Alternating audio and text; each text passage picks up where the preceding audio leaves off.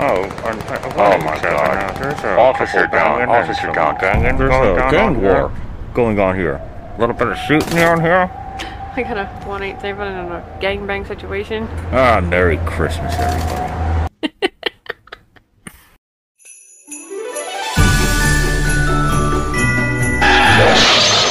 You are being very, very naughty.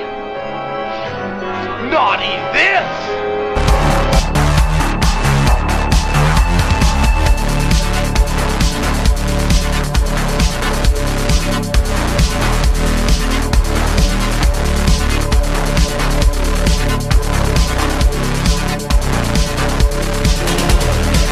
Garbage Day! Hello, everybody, and welcome to the show. We are Just Another Movie Night, and I am Scott. I'm Joe. She is Joe. I'm extra Joe today. She's my partner, my lover, my muse, my sweetheart, Aw. the love of my life. Aw. And sometimes I just want to kiss her to death, and sometimes... He wants to beat me. I mean, I don't... No one call the cops. No. I'm sorry. Please don't call the cops. What is that guy? We got a 187 over here. What's domestic violence? Oh, yeah, what's domestic violence? We got a... We got a domestic dispute over here. Yeah. We got two crazy podcasters freaking out over here. An 8:15 on a bad movie. Okay, so look, guys, we were originally going to just do an episode with some movie reviews in it, and one of those movies we were going to catch up and do a whole bunch of different movies that we were catching up on because there's so many movies out there right now, and we're really behind. And we were like, let's do a whole bunch. And so we're like, we'll get and check out a couple movies this weekend. Well, about 5-10 minutes into this movie, we were laughing, and we could not believe how shitty this movie was. And of course, that brings us to where we are right now, which is Talking Trash. Talking trash. Talking trash indeed, because tonight we are talking about John Woo's return to America with another piece of garbage called Silent Night, just in time for the holidays. I just still can't believe what I watched. This one was mind-blowing. It is such a mess. You know, we were talking about the perfect bad movie. Like, when people always ask us, like, what do you guys think a bad movie is? Like, you're really into it. Why do you watch bad movies on purpose and all that? Like, I don't think anybody ever goes in purposely looking to watch a bad movie. I think you always kind of, well, at least us. I think we kind of hope to be surprised. Mm-hmm. And sometimes that happens, and sometimes it really fails. And so I went in this one thinking, okay, John Woo's back. They're going to do something interesting. You know, I've seen a lot of John Woo stuff, and I know he's got a lot of these tropes and these problems. But I thought he does do action well. To a fault. And I thought, well, this is a concept movie. This is going to be a movie without much dialogue. This could be really interesting. And then really quick into this film, I realized we were in for trouble. Wait, when did you realize it? When? Exactly? Okay, there was a moment. Okay, this is Talking Trash. I just want to point this out before I get into it too far. I just want to say, we're going to spoil this movie, and I think we can tell you this. I think I can speak for both of us when I say you need to see this thing to believe it, but I also will caution you really shouldn't see it. But if that question happens where you're thinking to yourself, what is a bad movie? What is bad? This movie has it in spades. All problems in film, you can find it in this movie. So, since this is Talking Trash, we're going to spoil the movie. We're going to talk about it. And this is one of those rare times where I can't even edit into this movie. Into our episode to put jokes in. Because there is no dialogue in this film. Yeah, when they say Silent Night, they really mean Silent Night. There's a lot of sound effects. They can't fully produce that promise of no dialogue because there are some words. I think you can hear the wife in one moment speak. He uses the device on his throat. He says like one word. There's a couple moments here. Sporadic, here and there dialogue Yeah. coming off like a two-way radio, police radio. Yeah, which we were talking about, which we were joking around in the opening. Yeah, there's just like there's some stuff like that sneaking by, but the moment I knew we were in for a fucking shit show was when a parrot flew onto a windowsill. Really? That was the moment. Wow. Okay. Huh. And the reason I say that is if anybody knows John Woo. Now, I guess I should say that who John Woo is, the director. He was a very big Asian director who had made 2 classics, Hard Boiled and The Killers. And that success made him come over to America. Unfortunately, his arrival in America was a debacle after debacle. The first one is the Van Damme movie, Hard Target. Then he followed that one up with Broken Arrow with Christian Slater and John Travolta. Mm-hmm. And then he made probably his biggest and most loved American film, which is Face Off. Face Off, yeah. Now, take it or leave it how you feel on that movie. I think that it is a so bad it's good movie that's almost like in the good territory because it's so cheesy and so ridiculous and so insane. And it's got Nicolas Cage going apeshit again. Which we love. And so you kind of like, I think people just really enjoy it. It also came out in a time where a lot of kids, it hit for them and they grew up loving it, regardless of how bad it is. Yeah. Well, I bring all this up because, and pretty much after Face Off, he did Mission Impossible 2, which is the worst one. He did Paycheck also. Yes, he did Paycheck. Yeah, it's terrible. Pretty much ends his career in America. He goes back overseas. He starts filming more movies over there. This is his first return to America's cinema. And now, the reason I wanted to bring all this up was that John Woo has his tropes. And one of those bad ones is he loves doves. He puts doves in all of his movies. Doves in every shot. It's some kind of thing that means something to him. It's so important to him to have doves shooting out of certain shots. Well, I thought he's got to know now not to do that shit anymore. Yeah, well, this time he used a black and blue bird. It wasn't a parrot. It wasn't a dove. It wasn't a parrot. It looked like a parrot. That's the only reason I said it. No, it's one of those birds that's native to like Phoenix, Arizona. But yeah, I think it's a lovebird actually. But yeah, it was not a dove. So, but regardless, the reason I say it was because a bird showed up, and I was like, "You got to be kidding." Well, that's not the moment where I thought this is going to be a complete shit show. It was further in. Yeah. Oh, because I started feeling the pain, probably at like the. Oh, I wasn't saying the pain, just the first sign of something to come. Okay, yeah. Because I said, it's not a dove. He didn't have a dove fly on the window and stare at him.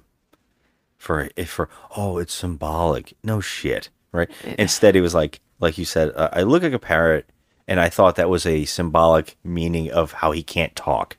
Because the main character in this movie, we find out, was shot in the throat after his son was killed in a gang in a drive-by, but it wasn't like they were shooting at each other from their cars. It was comical and ridiculous, but the poor little kid got hit. And so Joel Kinnaman, he's a main star, he lost his son in this, and the grief was just too much. So we see him in the opening chasing down the bad guys and, running after them and stuff. And he gets shot by this. Okay. Multiple times. But this guy, okay, so he's the leader of a gang. His face can only be described as like he let his children color on his head. Like draw on his head. Like he had the I hope most it's not real. ridiculous tattoos I have ever seen in my life. And I know that, you know, people like their own things and they have tattoos for whatever meaning that means something to them. And I get it. Okay, fine. But holy shit, this guy's fucking face. No, he does not have those tattoos for real. Good. He looks like a regular dude, but wow. Right off the bat, I was like, oh, Jesus, this is going to be our bad guy. Like this is a clear revenge flick. Guy's son was killed in a gang war. And so now he got shot in the throat. He cannot speak. So hence the movie is pretty much just no talking and there's no dialogue really. Not on his part anyway, because he can't speak anymore. But he's got a wife, and she's also grieving the loss of their son, which was on Christmas Eve, or I want to say, or Christmas Day, where this happened. When the kid gets killed? It seems like it's Christmas Day, but I cannot be sure. Yeah, I think it's Christmas Day. It's 2021 Christmas Day. And so we... In what seems to be L.A.? Okay, I just have a question. This family literally lives in Gang City. I don't understand. There's a shot of his neighborhood where it looks like trash was dumped into the street. Yeah. And I could not tell what was happening. It just seems like one street over is like Gang City. What? Okay, hold on. In the opening of this film, he's running after these two cars, right? And it's insane, first off, that he knows exactly how to get there through back alleys. But every time he jumps over a wall of some sort or over into a ditch, he ends up in shanty towns, like just homelessville. But he seems shocked every time he does it. Yeah, like where do you think you're running to? And first of all, what was his game plan? So your kid is literally lying in the grass in your front yard. So you take off running in your Christmas sweater down the street after these gangs who, mind you, all have machine guns and they're freaking armed and dangerous. And you're running after them. I don't understand what his game plan was. So, whatever. Yeah, but we cannot bury what's insane right off the bat in this movie. What's insane, besides him running in a Christmas sweater in LA weather. Yes. Which is really weird. Yes. And also that he seems to know how to find them and cut them off by running. Mm-hmm. But he also seems shocked about his neighborhood being shit. It's weird. But what's really amazing is the gun battle that's happening in this movie.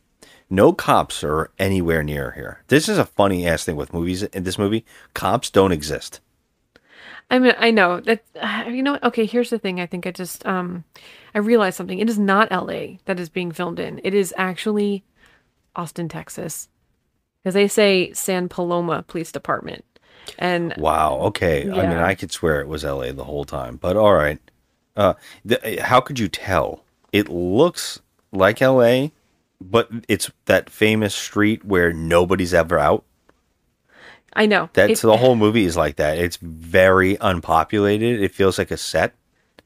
This movie has so many bad problems, but this gun battle that is happening in the streets of the city, is going. These two cars are shooting machine guns at each other. With two people are hanging outside the window. It's going on for city blocks. Mm-hmm. Round and round, they're shooting at each other.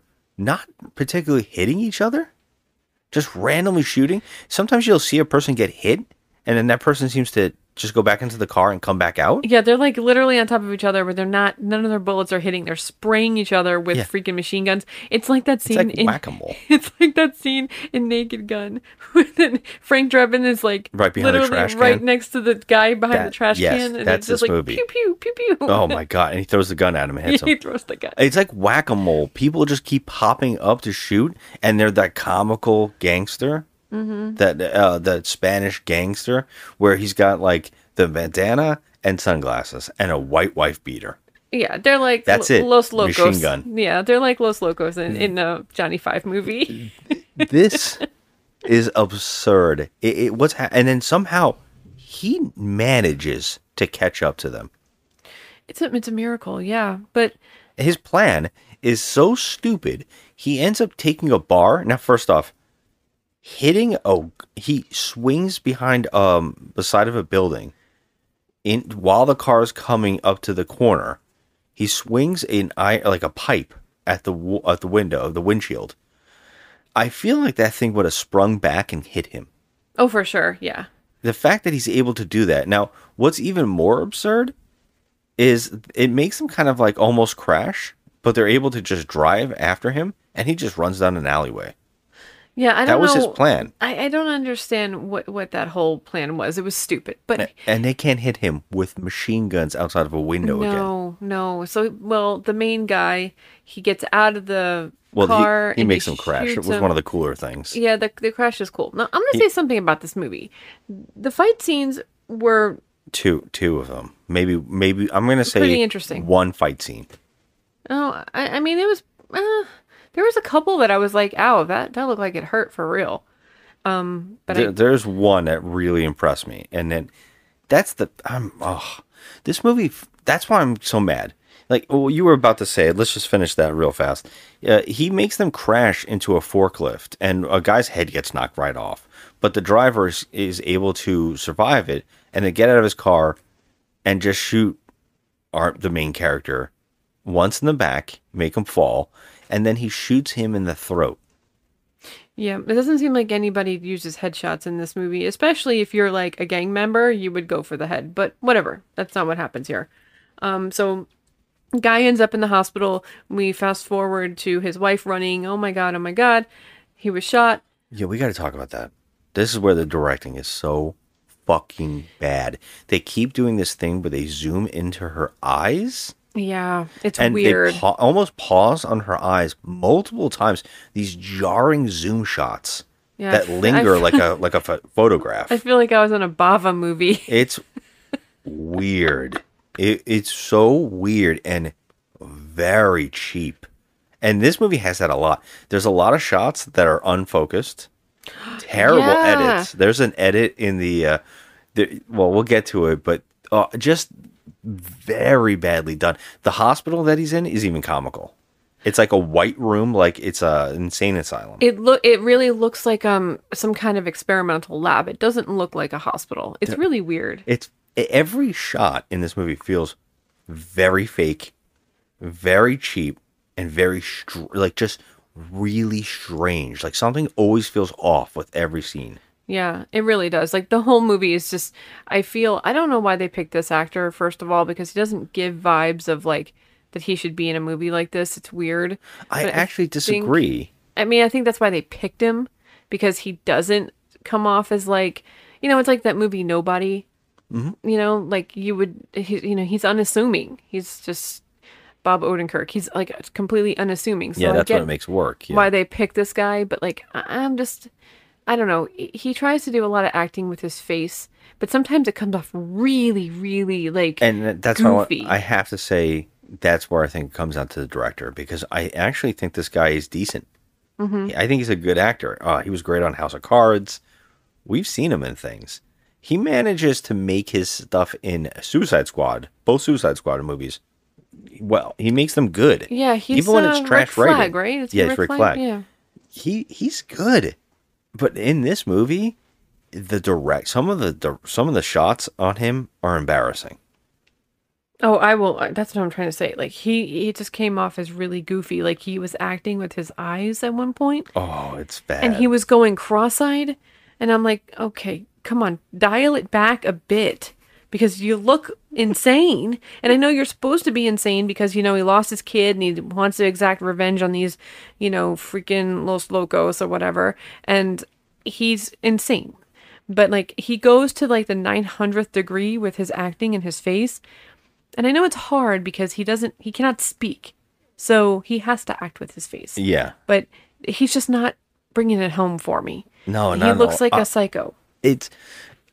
Okay, so I brought up that he's in the hospital. He survives, of course. Somehow he survives a throat wound. He only loses his voice. His voice box is damaged.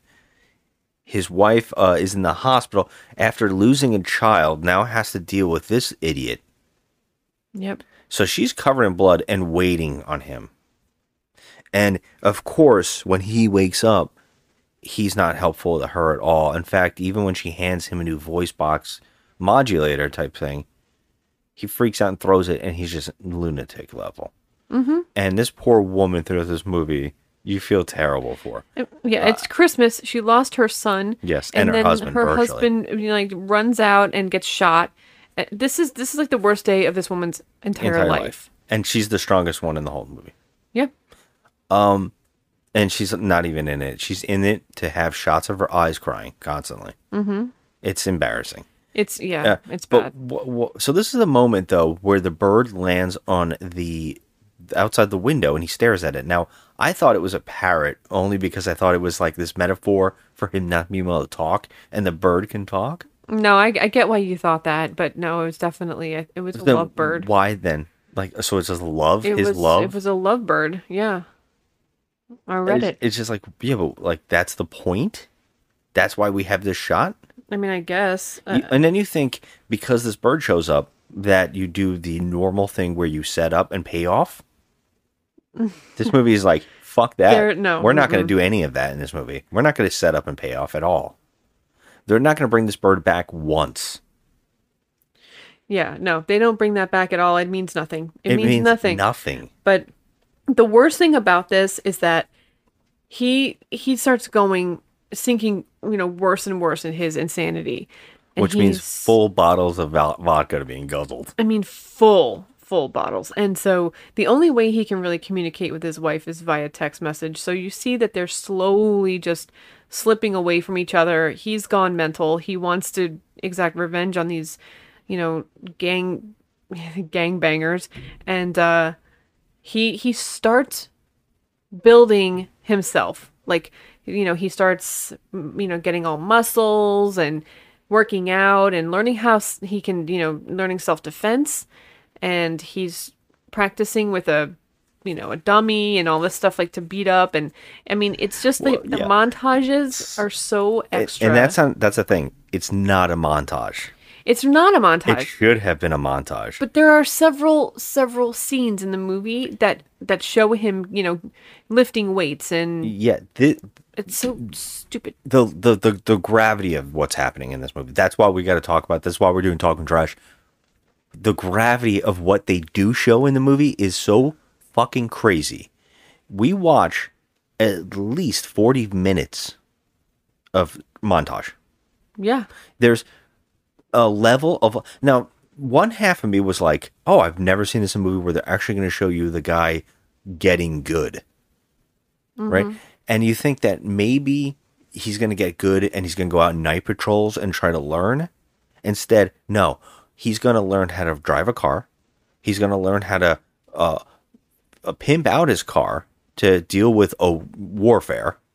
He's going to take gun lessons. He's going to take fighting lessons. He's going to take all these things. He's going to train his body. And we have to watch all of it. If that sounds exciting to you, if you think 45 minutes of watching a guy scream and hate his wife, then build up his body to go on a fight, and also he can't even scream. Yeah, no, you know what I mean. His face screaming. He's doing face screaming. He's just so out of his mind. Yeah, but then also on top of that, the most fucking corny kid stuff. Oh my god, I've never seen anything like this. It's so friggin' shove forced. It down your throat so bad. It's like, okay, we understand because we saw the scene where his little boy gets shot. Okay, we saw it. So why do you have to keep putting his face in Christmas ornaments and in the cloud and he's having dreams about his kid. But these and scenes with his kid. It's so extra. Oh it's my like, God. Oh my God. Like, he sees him in like, in reflections and stuff like that. And I'm like, okay, we get why you're doing this, dude. You don't need to keep showing us this. It only works if he's starting to lose his mission. If things are making him sway away from the revenge, and then he sees him again, and then he remembers. Right. Maybe this movie just wants you to constantly see it, and almost not like our main character. Like, we get a scene of a music. There's like 14 layers of this child being in his life and in the movie, right? We have a train set. We have him sleeping in his bed, having thoughts about him seeing him and random other kids, also a music box. Mm-hmm. And all of those things get at least 10 minutes each. See, here's the thing. I that is like so shoved down your throat. But the thing that bothers me is not even so much that. What bothers me is the pure, like, illogical factor of this guy's whole life. Okay, so you are living with your wife and son in like Gangland, USA. Yes. That's literally the next street over. Yeah. And you can afford to go down a back alley and buy a Mustang, used Mustang. Yeah, I feel like every element here that you're about to talk about, it feels like it needs its own section of talking about. Because just this car alone, I'm baffled by. He buys this from some, what is it? Random kid down a back alley or something. Is it stolen? Is it probably? Is it special? Because it's the Batmobile. It's a Mustang. Yes, it's a Mustang. And he buys this car and he gives the kid a wad of cash. So it's like, oh, okay. So you have all this money from your job working at the cable company or wherever He's an electrician. Okay. So you have all this money to just outright buy this car cash, but you can't move your family out of Gangland, USA? Yeah, he doesn't even have his own car. No, he shares a car with his wife. And his buddy drives him home. So you're telling me that you have all this money. Now this comes in again, this money factor, because his wife takes off and fucking leaves him because of all this, he's constantly obsessed with revenge. So she leaves him. Now, who the fuck is paying the bills on this house? This woman is gone. She seems to be the only one that's working. He hasn't worked one single day since his accident. So who's paying the bills in this house, first of all? Yeah. But he buys a bag full of fucking guns. Yeah, we got to talk about... She's taking care of him while he's in the hospital. Now, we got to guess that he's in physical therapy and in the hospital for a very long time. Yes.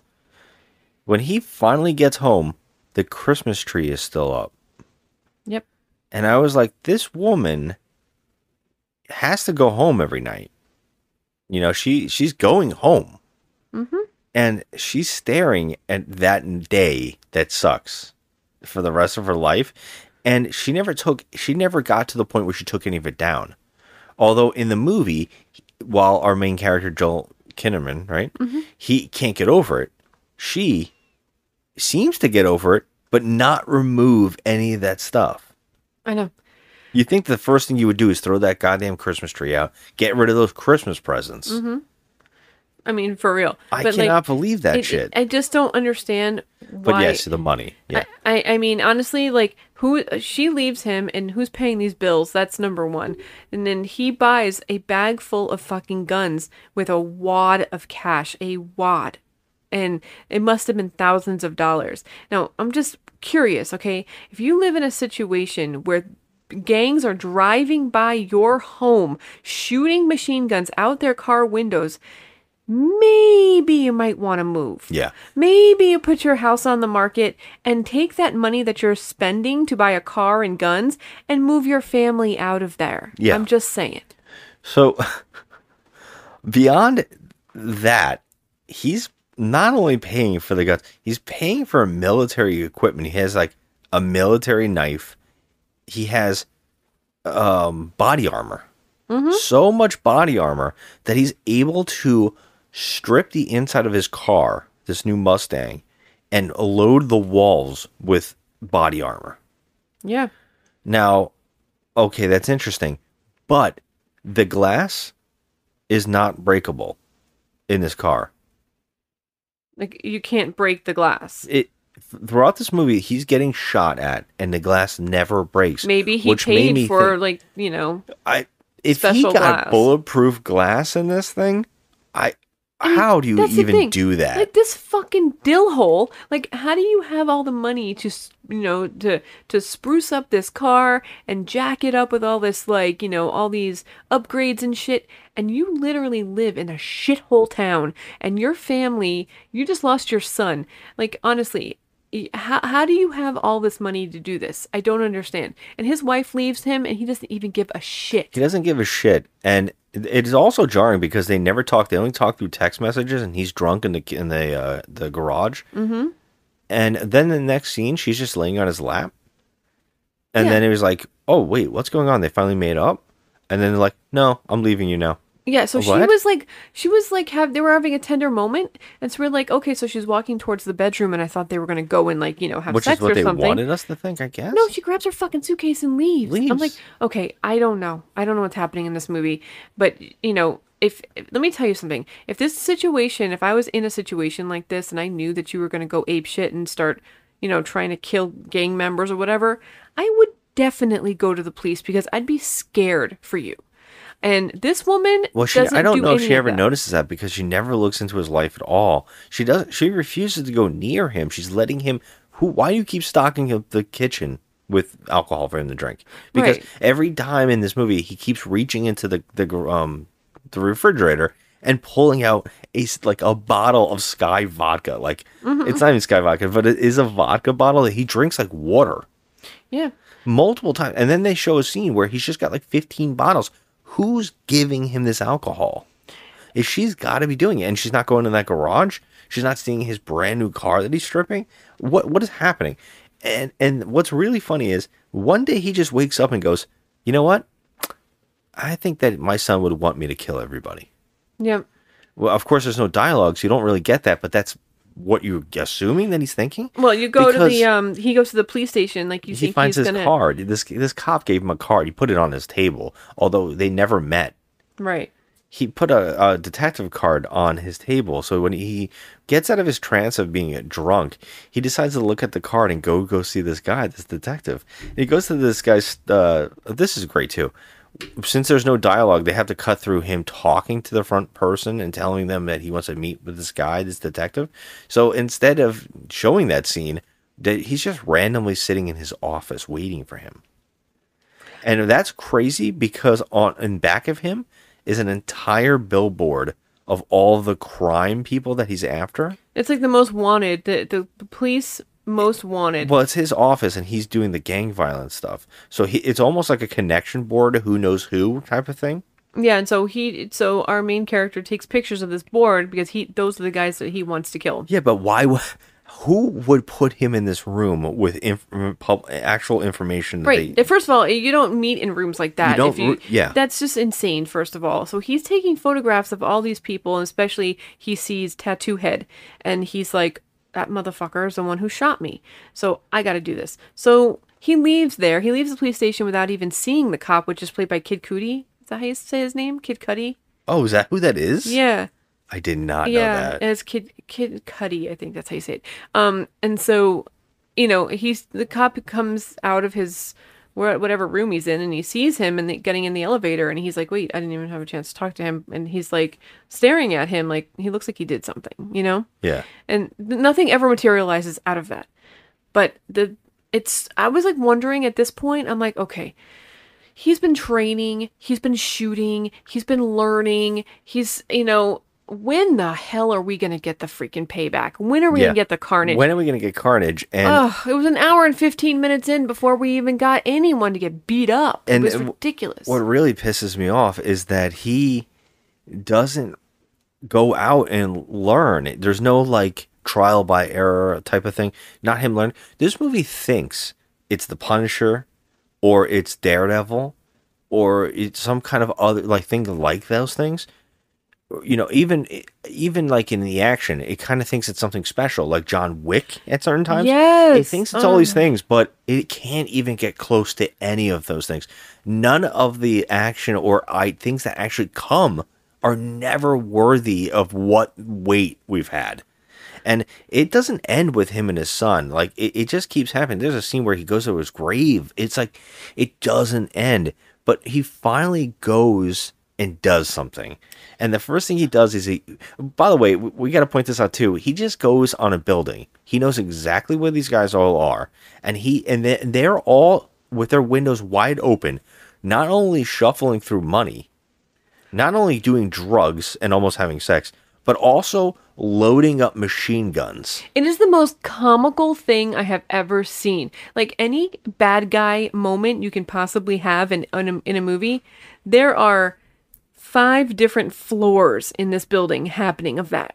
One sniffing, cocaine or whatever, Yeah. and the other one is counting huge piles, like comically huge piles of cash. Then one's trying to bang his girlfriend. Then the other one is loading guns. It's like A wall full of guns.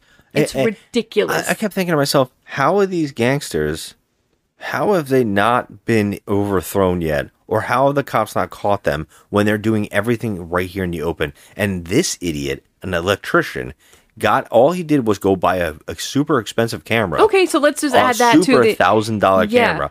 Yeah, To $1,000. with a huge. I think the lens itself is $1,000. Lens. That camera is no less than $5,000. Okay, and so that's another thing that he fucking purchased when he could have been moving his goddamn family out of the goddamn neighborhood. The fact that he is now also really good at finding criminals and also photography.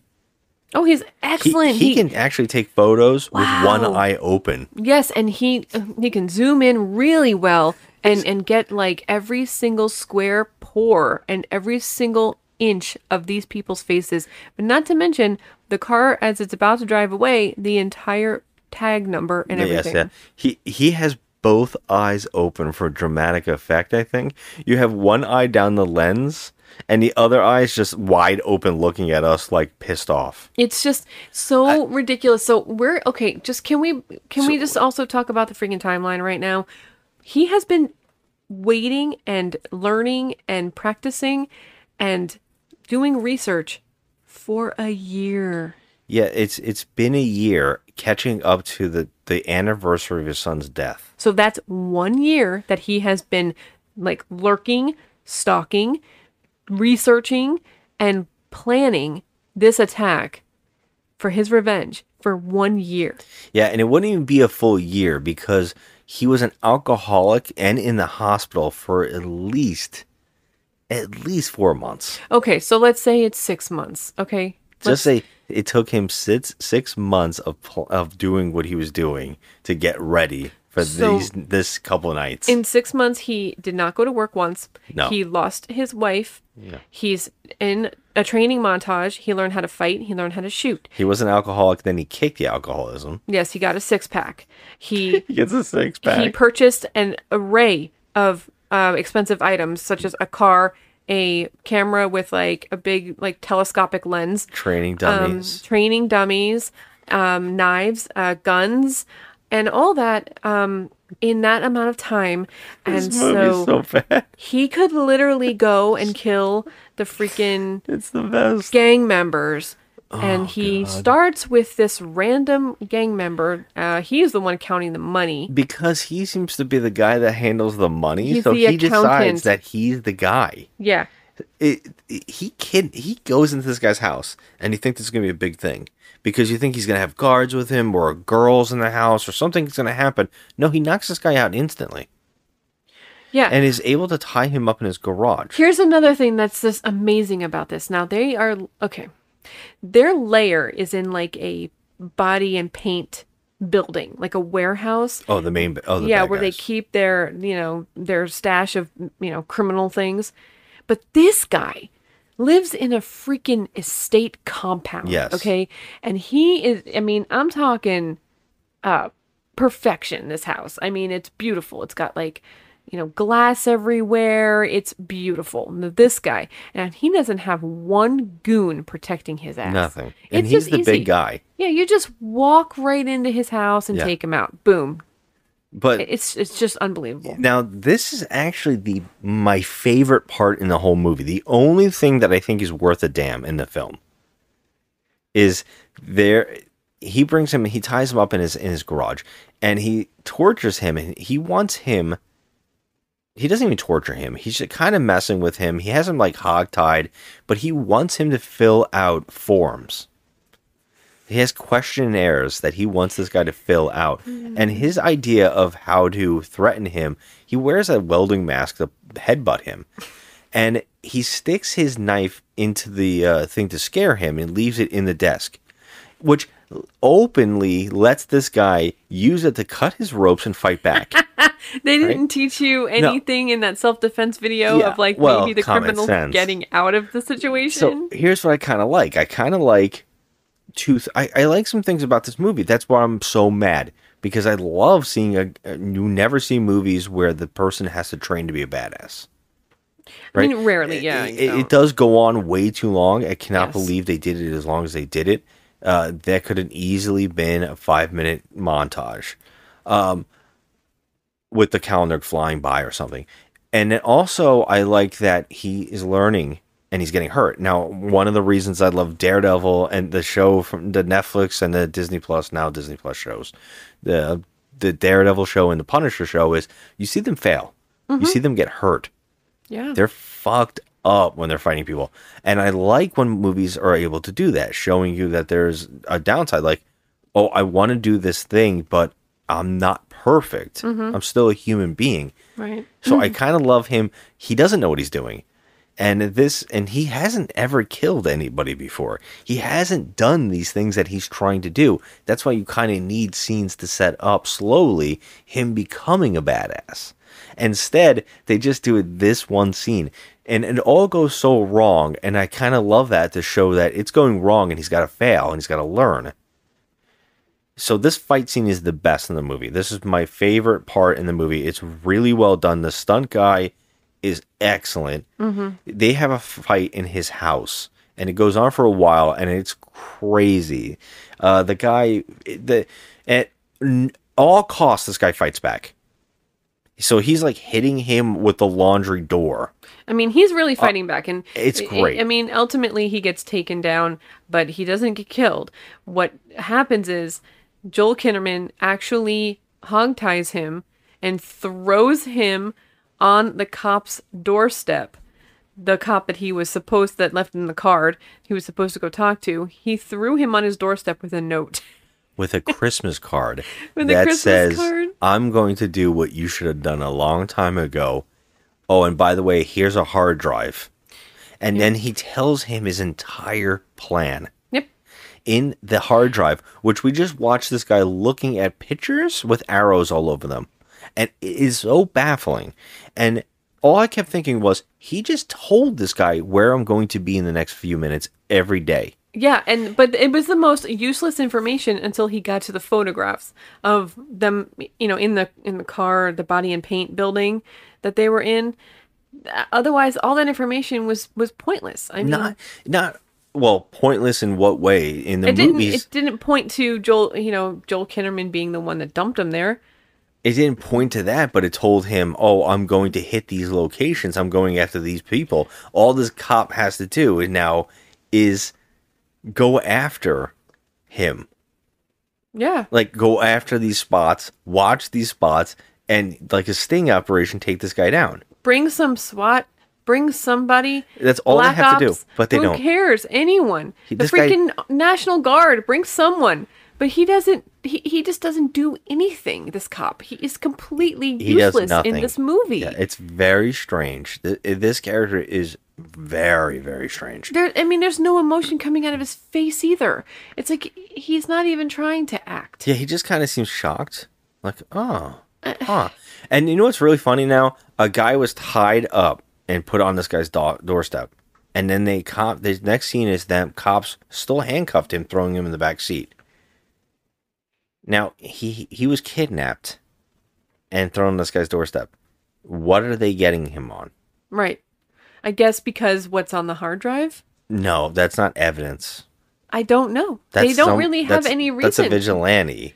They just arrested him because he's in a gang, obviously. Well, no, he's not. Obviously, he was free. They never went after him before. He's obviously clean enough where the cops can't figure out how to take him down. I guess you're right. I mean, there is no rhyme or reason to why they took him in. There's no reason. He would get out. And he would be like, instantly out. Yeah, he would get out and he'd be like, okay, this motherfucker, he kidnapped my ass, threw me over the banister, beat the shit out of me. Let's go get him. Yeah.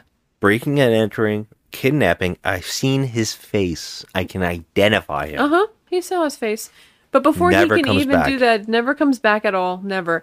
Joel Kinnaman just gets in the car and in his Mustang, and he starts perusing the streets. And let me tell you, I have never seen anything like this movie. On every single corner in this movie, yes, there is crime happening. Okay, Mike. Again, why do you live in this neighborhood? Why? Yeah. And he comes upon an assault and battery of 2 people. And he's like, oh, I'm going to go after these 2 people. And they steal these people's money. And then he goes and he runs one against the wall and guts him with a knife. Yeah. And then the other one jumps on his hood. And he gets his gun and shoots him on the hood. It's supposed to be a funny scene. And I guess it's kind of comical because it's so crazy. I mean, is it though? But it's the first time he's ever killed somebody. But now he's got the stomach for it because he throws up, and now he's like, now I can kill people. Yeah, he threw up. He got it out of his system, so now he's ready. He's a badass. He just puked up his The next scene courage. Is so weird. There is a man bodybuilding, and Joel Kinnaman throws what looks like a burrito over the wall, and it lands in front of him. And now I'm thinking it's a bomb, and he's going to go attack these people, and it's going to be a cool scene. It's going to be a movie now. And it's not. This guy just puts on his weights, goes over, picks it up like it's not a problem, walks upstairs to his boss, who, by the way, his boss is the same guy. Tattoo head. That just so happens that the main villain of Joel Kinnaman's life, the guy that he's trying to get revenge on, is also the head of the gang. Of course he is. He's the big honcho. Big bad. He has a girlfriend, and she's addicted to heroin, and he keeps injecting her with heroin. Like, there's no point to showing us this. Right? Like, what? I mean, what is the point? I don't understand why. What does that have to do with the plot of this movie at all? This little like hooker that he's got hanging around, and he's injecting her. Yeah, I don't know. So they can tell us that he's just a piece of shit. We already know that. Yeah, he's a big drug dealer. Like, it's so weird. And this guy lives in, like you said, a giant crack den building. Right. And he lives in a huge loft-like area that's just this giant open space that he's turned into a rave. It's so weird. I looked at you and I'm like, okay, there are no less than 70 disco balls hanging from the freaking ceiling. It's not even disco balls. It's like giant Christmas balls, like those giant ones. Yeah, like the ones you see in like Hobby Lobby or Michael's or something. They're hanging from the ceiling. They're hanging from the ceiling, and they're like, there's a million of them, and he's got these TV screens all around the room, circling the room with. It's not even TV screens. He's got projectors projecting skulls all over the walls. Like, what the? And then he's got this bed, and it's like, you know, that tacky round, you know, lovemaking bed that you see in like, you know, those seedy hotels, in like Spins or whatever, and it's got the, you know, the leopard print sheets and all that, and then he's got like a desk. There's a desk in there, and it's like, okay, all right. I've had enough of this. It's like, he's listening to music. We have to talk about the music. Imagine like this just Casio keyboard sound effect in a little bit of a kind of like a score, but then someone going over it like this.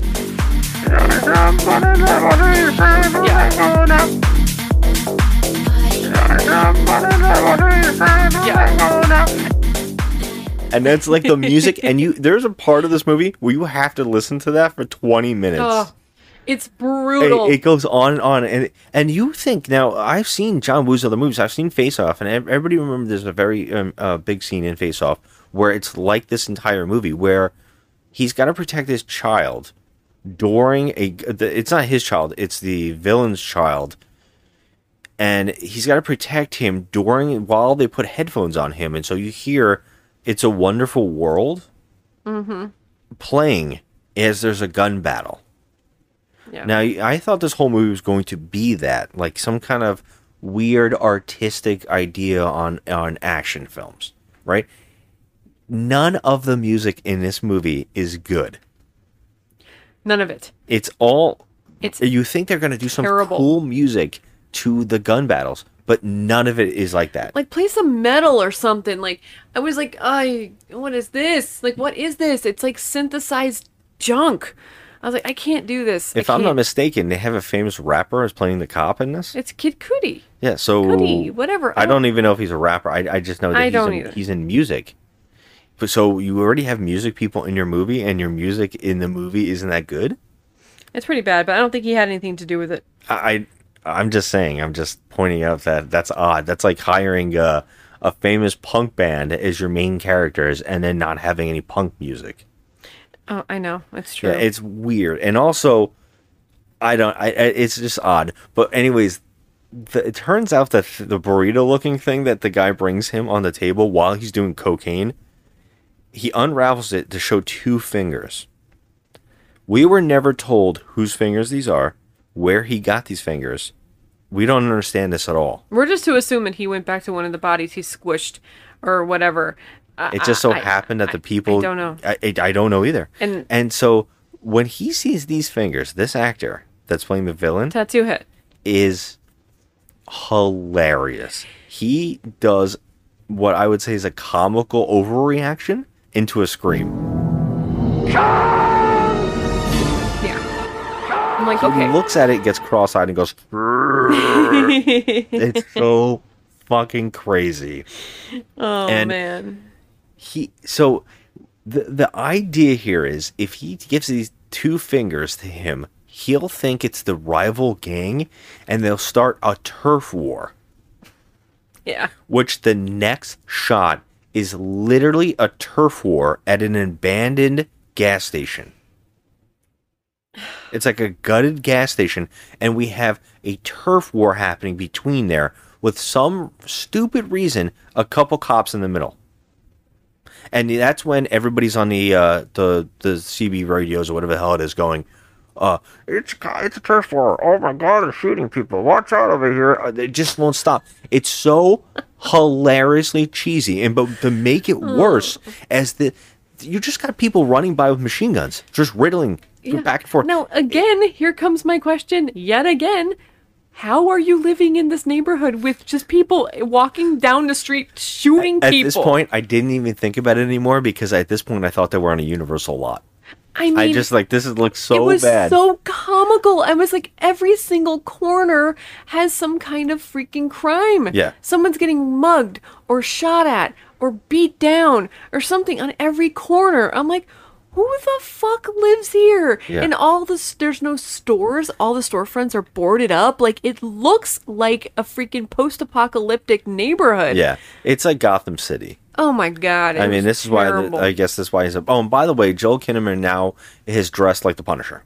Yes, he has that long coat. He didn't put on a skull on his chest, but he does have a bulletproof vest on, and he's wearing a leather jacket. Yes.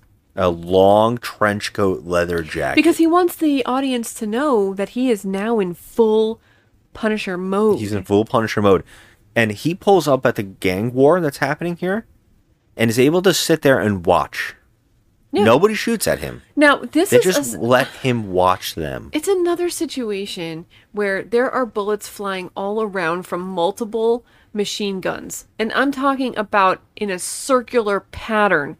And not one of them hits his windshield, and gets him. Nothing not hits one. anything, and he's able to drive into the middle of the gang warfare. Yeah, and randomly just take shots and hit everybody instantly. I think it's amazing because none of their shots land. The gang members, no, but his do perfectly. And he could be driving in full speed ahead with an open window and perfectly nail the guy that's on a rooftop. Yes. Perfectly. It's like that stunt show at Universal where people are just randomly falling Oh my like God. off the ledges and the fire's going on. Yeah. That's what's happening. But the best character in this scene is there's one random kid live He's videotaping like it. live streaming. Live streaming it. Who are you sending this to? This is great too, because you think that he's live streaming it to his boss. No. It turns out they're in a group chat. They're in a group chat. The boss has got a little group chat, and they're live streaming. This kid doesn't have a gun. He's just standing there live streaming. He's literally walking out into the freaking hail of gunfire with his phone out. And it lets the hero of this movie, I guess, run into him and make him fly. I thought that was the funniest thing. And then he gets out of his car, and the gang warfare has ended.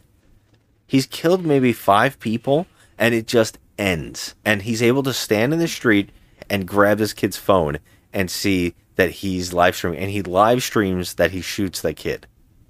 Yes, so he wants the boss to see that he's, shooting one of his pendejos. But the best thing about this is that this guy, Tattoo Head, he doesn't give a rat's ass about his goons that are getting killed. He doesn't care at all. Like, he freaks out over the 2 fingers for what? I don't know. Because he doesn't give a shit. We're not told. There is literally no explanation for a lot of stuff.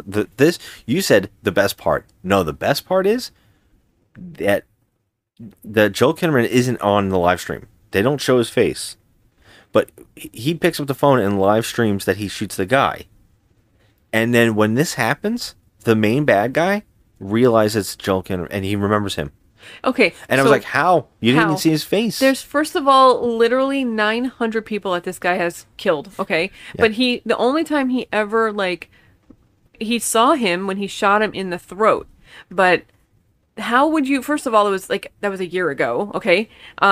How would you remember that, number one? And why would you put 2 and 2 together, this guy who's just a family man? Yeah. He's just and how do you even know he survived?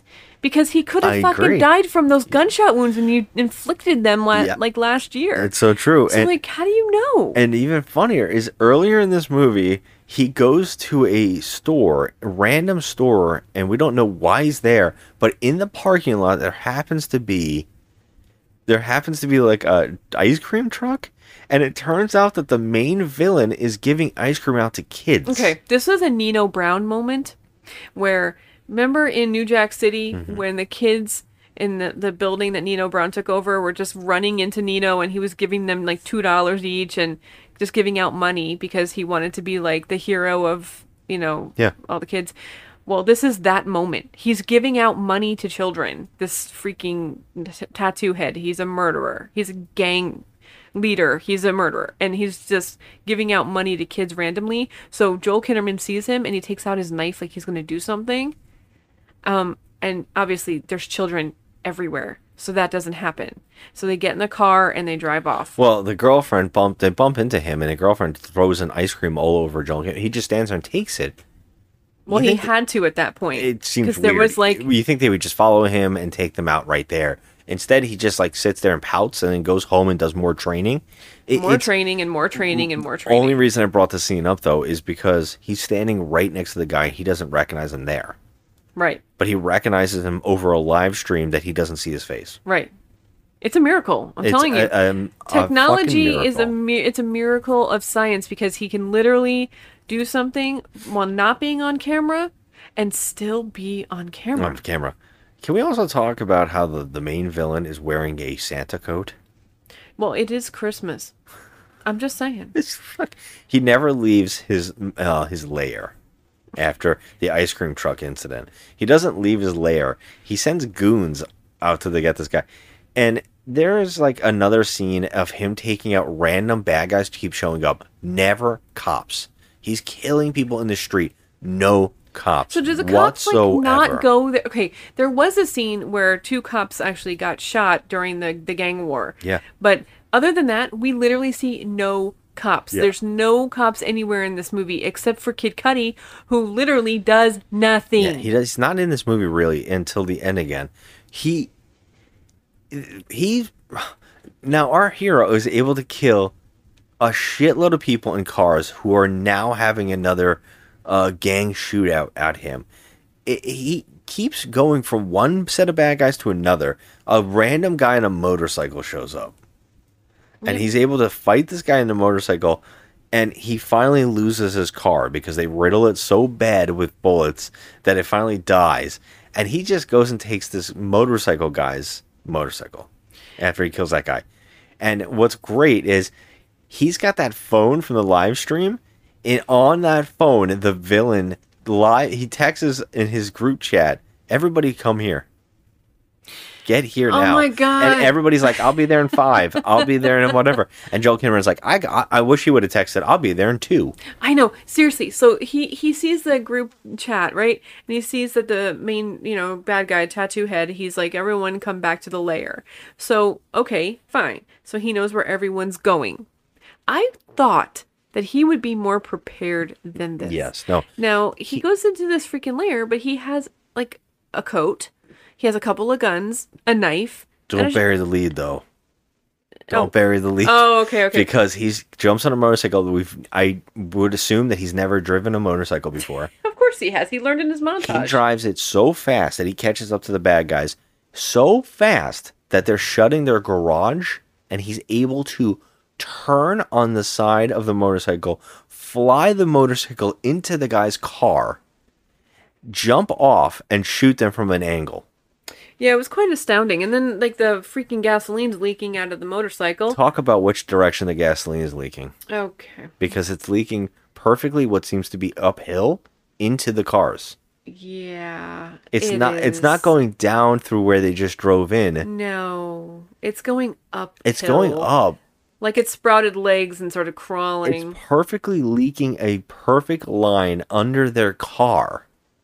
Yeah. And we know on Mythbusters this is bullshit logic, but he's able to shotgun the motorcycle and blow up into a fireball that for some strange reason blows up another car into all the bad guys. Yes, but it doesn't hit him. And they're in an enclosed place, and he literally gets nothing. That fireball would have engulfed that whole tiny space that they were in. And he by the way, he didn't know that there was a nice little spot for him to hide when he did this. No. He could have been driving right into them and dying instantly. It was just a miracle. He found a little spot and he hid behind it, and it was just perfect for him. Yeah. And now what we get for the next 10 minutes or 15 minutes is that great scene in Daredevil where Daredevil fights up the stairs on that show. Yeah. But imagine if it was boring, where villains just run outdoors like in a video game and you just kill them. Yeah, so it's amazing. So this guy gets shotgunned, one of the Los Locos or whatever. He opens the door, gets shotgunned, and his buddy's like, "Oh wow, you were just shotgunned. I'm gonna run out this door." Yeah, they keep doing it. Ran out like a bunch of like the Scooby-Doo gang going in and out of the doors. I said holy hand grenade. Just keep picking it up. They just keep walking out and picking it up, even though it kills each one. It's unbelievable. Like, there's literally a freaking assassin outside the door, and he just shotgunned your buddy in the chest, and you're just gonna run out there? Yeah, and this place doesn't have any elevators. Well, no, because it's like it's a fucking dump. It's like a dilapidated building, and this guy who's like the head of this gang, and they make millions of dollars, running drugs and shit.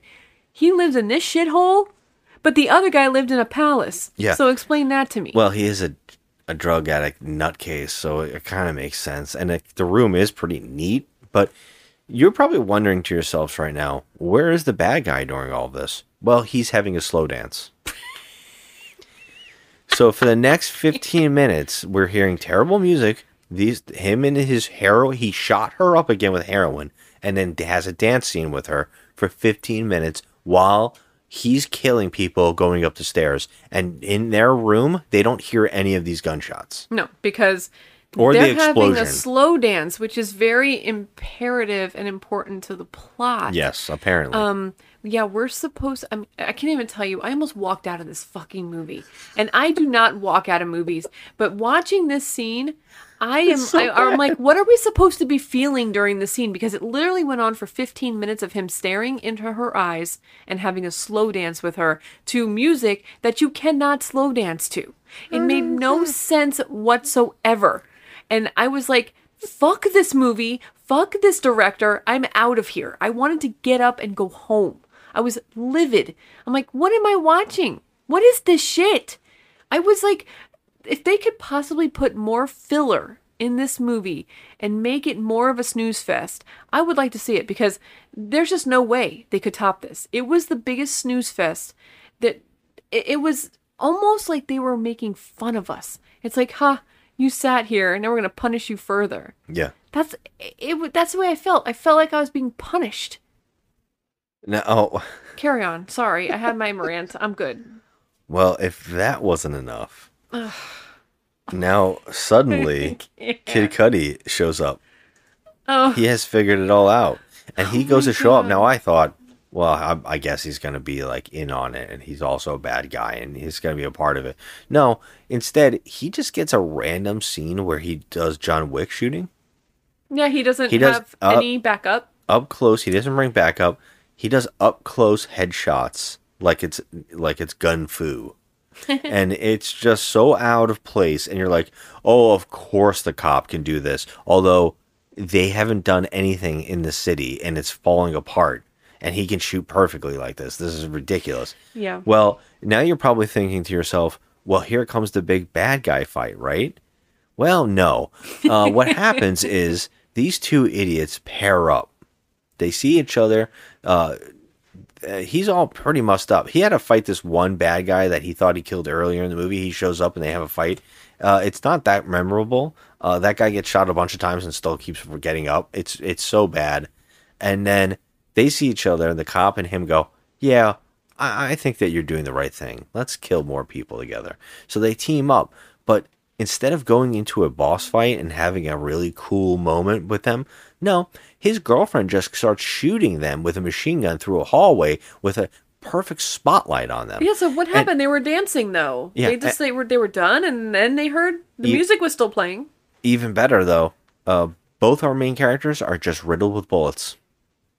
Riddled. And our guy had a bulletproof vest, but that didn't help. Yeah, the cop has nothing. The cop shows up to this building knowing that there are gang members and guns and bad guys in this building. He shows up with a freaking button-down shirt and some slacks, and he has no vest, no backup, no plan whatsoever. He shows up on his own. Neither does our main character.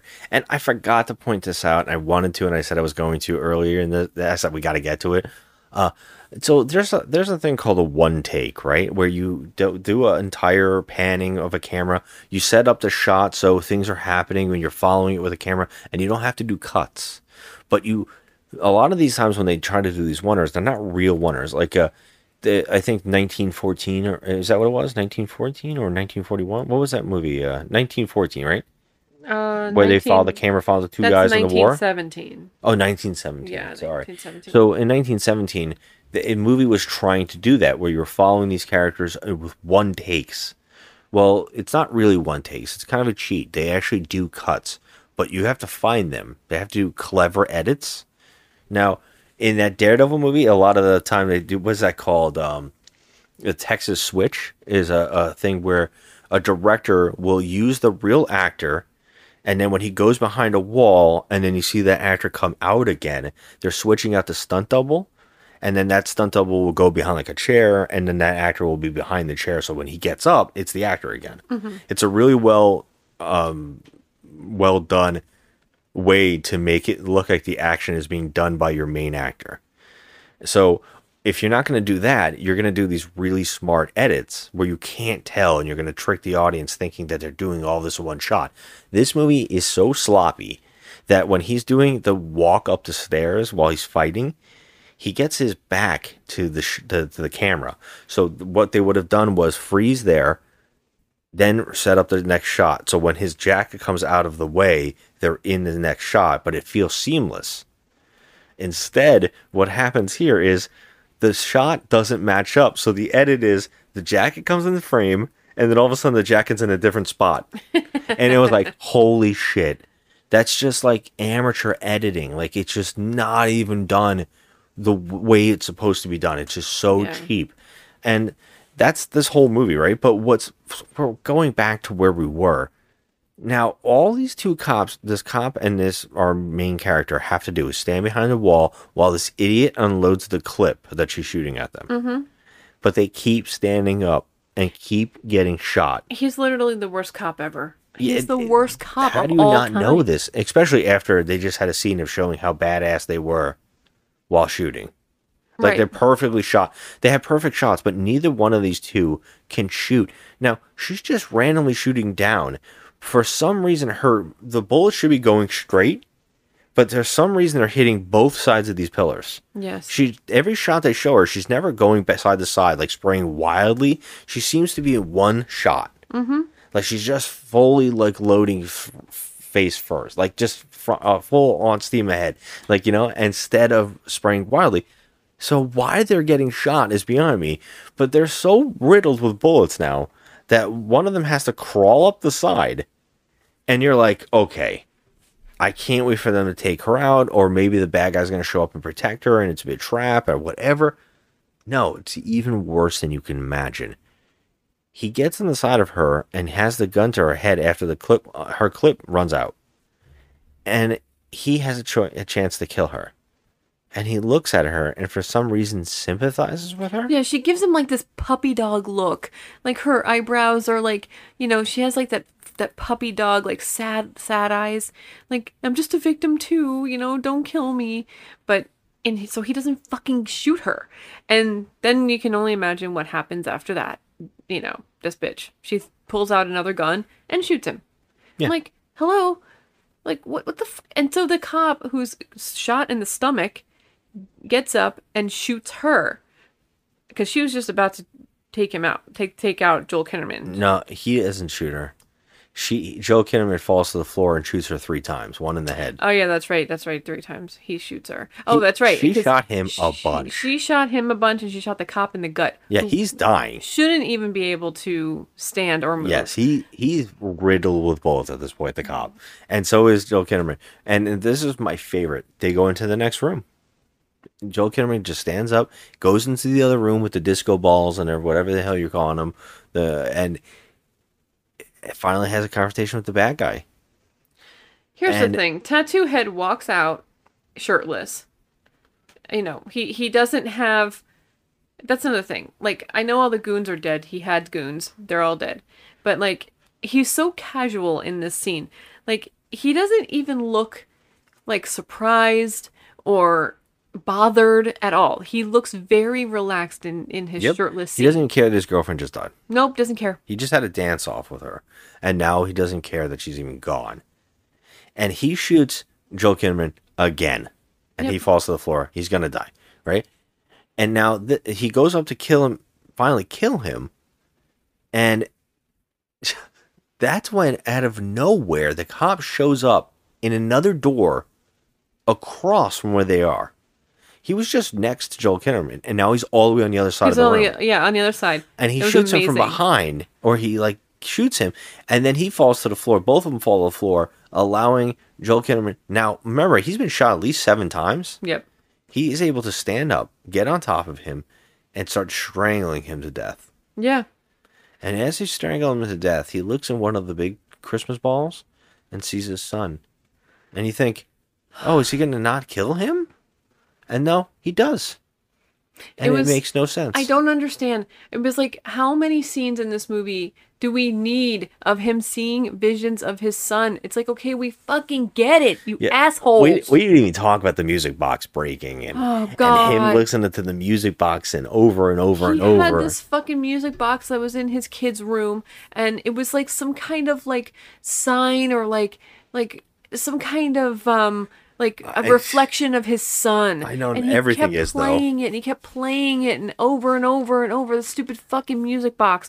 And then we have to endure that through the whole movie. And then he sees his kid everywhere. And I mean, there's a scene in the movie where he sees his child in the face of another child, some random child at a store, and he kneels down and he hugs this child.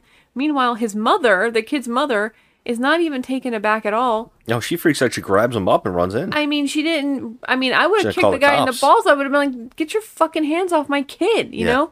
But then again, she just allowed a drug dealer probably to get him some ice cream. That's true. He just, he got money from Because that's happening out there too. Nino Brown out there. Yeah. But it's just unbelievable how they just keep shoveling it down your throat. I'm like, oh my God, I can't take anymore. So I'm glad you said all that, because if that wasn't enough, these two, now the cop is able to come. Now, I'm just going to say that he killed the bad guy. No fight. He just strangled him to death. Early on in the movie, the tax guy that works for them, the guy that he kidnapped, the guy that's like their money man, he put up more of a fight than the main bad guy. Yes, like that's how I was like, okay, we're dealing with the accountant, you know, the gang-banging accountant. Yeah. And he had more, like, you know, he was like a beast. He had more fight in him than our tattoo head. Yeah. And So I don't understand. He just goes out, just lets him choke him to death without fighting him. That's it. He just gets choked out and he's dead. Doesn't like, punch him in the side, doesn't poke at an eye. He just lets him strangle him to death. Yeah, see, this is the thing about this movie. Like, you go through all of this shit and all of these freaking goons to get to the main bad guy, and you're not going to do any torture things. You're not going to make him feel what you felt. You're not going to make him feel your pain. You're not going to tell him what he did. You're not going to make sure he knows that, you know, you're there to take him out and, you know, take his life the way he destroyed your life and whatever. Nothing. There's no conversation. Nothing. There's nothing. It was just no payoff. Done. And to make it worse, he lays on his back under the Christmas balls to stare at them like an angel. And then Kid Cudi comes over and lays next to him, and he's going to die, and they both smile at each other. Like they're having a moment. They haven't had. He got this cop killed. Yes, he did get the cop killed, but the cop actually got himself killed because he's dumb. He's the worst cop in the history of cops ever. You know, you show up to a freaking gunfight with no vest and no backup. You're a fucking moron. He showed up in khakis and loafers. Like, who does that? Yeah. And but they both lay there, and then so we only zoom in on our main character as he looks up at the Christmas balls, and they turn it into the child's life. Yep, and the best part is, born, just like in Raising Arizona, we get the salad days. We get the flash forward. We actually see what it would have been like if the kid would have survived, and he's graduating college. Yeah, like, okay, no, what the fuck? I was done 25 minutes into this movie. I wanted to go home, but it had me enraged to the point, like, I literally just, I couldn't take anymore. I was enraged. And I'm just like, first of all, why? Why do we need all this shit? Like, you're seeing his life as it would have or could have been. And it's only like 1 second because they go back to him being a kid again. It's really strange. Yeah, they showed him being born. Yeah. And I'm like, okay, I can't do this anymore. I can't do it anymore. Yeah. And like, I mean, everyone in this movie just annoyed the piss out of me. Yeah. They were all awful. I couldn't take it. Yeah. And then we have to get the kid's tombstone, where we find out that he built a train set around it, and it's running in a cemetery. I don't know how, without electricity, but oh, they have batteries in those. And then he left a letter for the wife, and she reads it, and we have to read it with her, and it's a terrible letter that virtually says, "Look, I understand you love me as good as you could, but then you couldn't anymore, and I don't blame you. It's not on you, it's on me. And you know what? I thought I could live with it, but I can't. I gotta do this." Yep. All right, I had thanks. to get revenge. And so they zoom in on her face again. And she's crying again. Tear dropping which again. is literally this actress's whole job in this movie. Yep. So bad. I feel bad for people that are involved in this. This is a terrible movie. Terrible. It's a mess. I cannot believe that this thing was released. Now, I'm going to ask you, do you think this movie was filmed way later? Because in the movie, it's taking place in 2022. Well, it's supposed to be 2021, and then a year goes by. Yeah, we're in 2022, the whole movie. Yeah. Yeah. My point is, why would they have done that unless it was supposed to release in 2022? So I was wondering if this was on a shelf or if this had a lot of problems and they had to keep editing it. I mean, maybe. I don't know. I read some trivia, but it doesn't tell you nothing. It's just, crap. If I had to guess, that Kid Cudi character probably wasn't even in the movie. There's no reasoning for him to be And then he was just edited in to add some scenes because he really doesn't make sense in the movie. There's no reasoning for him to be in this movie. He is the most terrible cop of all time. And he's just it's pointless. He can't even act with his face, and that's the whole point of this movie. You have to act with your face because there's no dialogue. Yeah. And he couldn't even do that.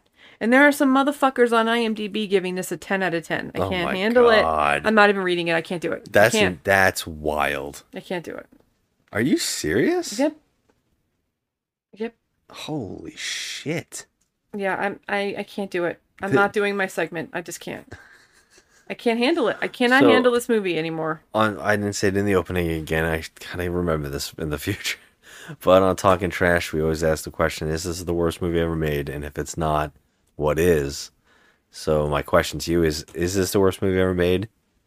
No, it's not. But I can tell you, it's a piece of shit. So on our list of movies that are the worst movies list that we've started, where is this one going to fall for you? Because, well, what would you give this out of 10? I'm giving it a 4.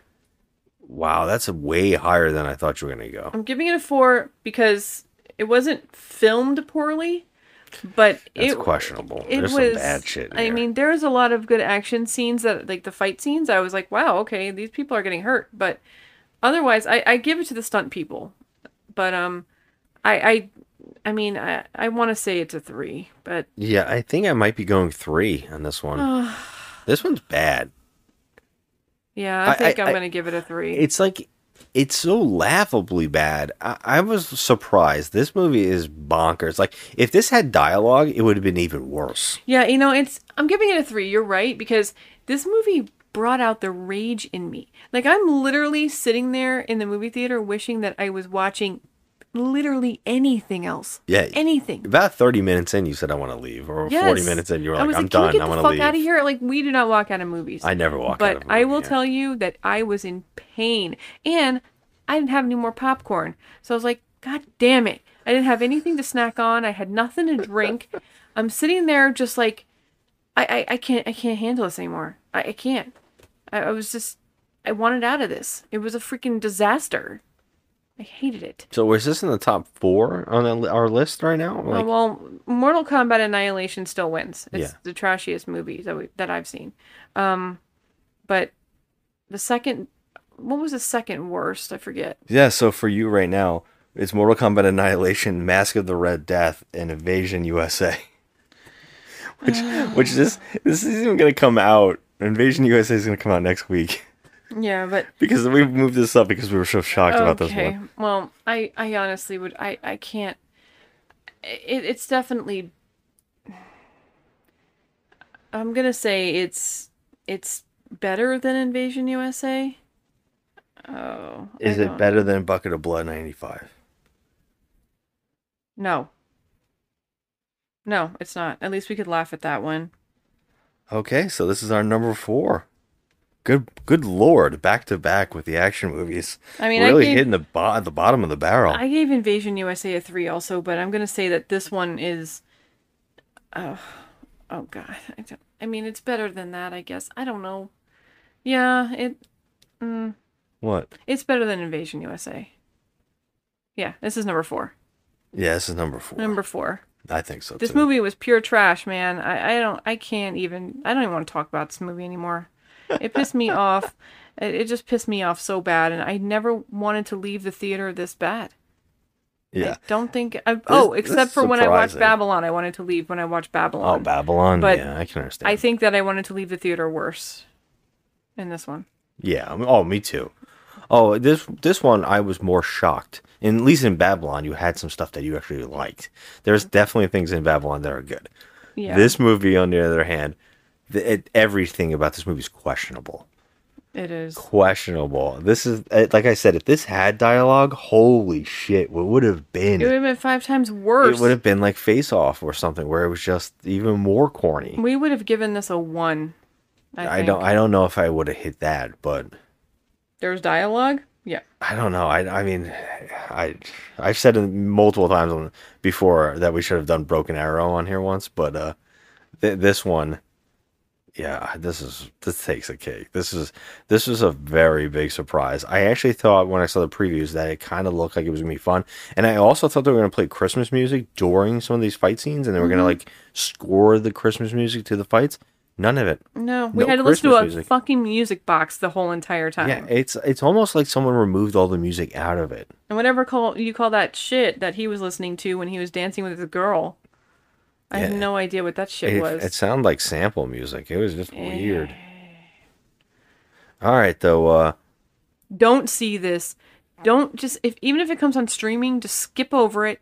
Watch anything else. Watch literally anything else. Anything you could just watch Ed Wood. It'll be better than this. I'm just saying, go watch, any Ed Wood movies. There seems like there's so much better action. It's, John Woo's very lucky that he ever got that idea that he was this great action director, because I do not see it.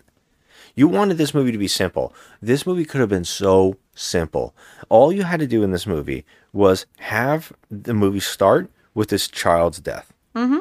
Him run out, and the whole movie, him trying to get revenge. Right.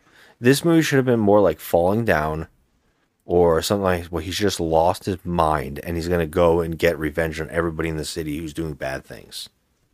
Yeah, but instead they make them live like the next street over in Gangland, USA, which is so weird for this family. I'm just the worst use of like flashbacks, the worst everything. This movie sucked. I can bite my ass. I'm over this movie. All right, so we're getting out of here. Thank you, everybody. Thanks for listening. Have a good one.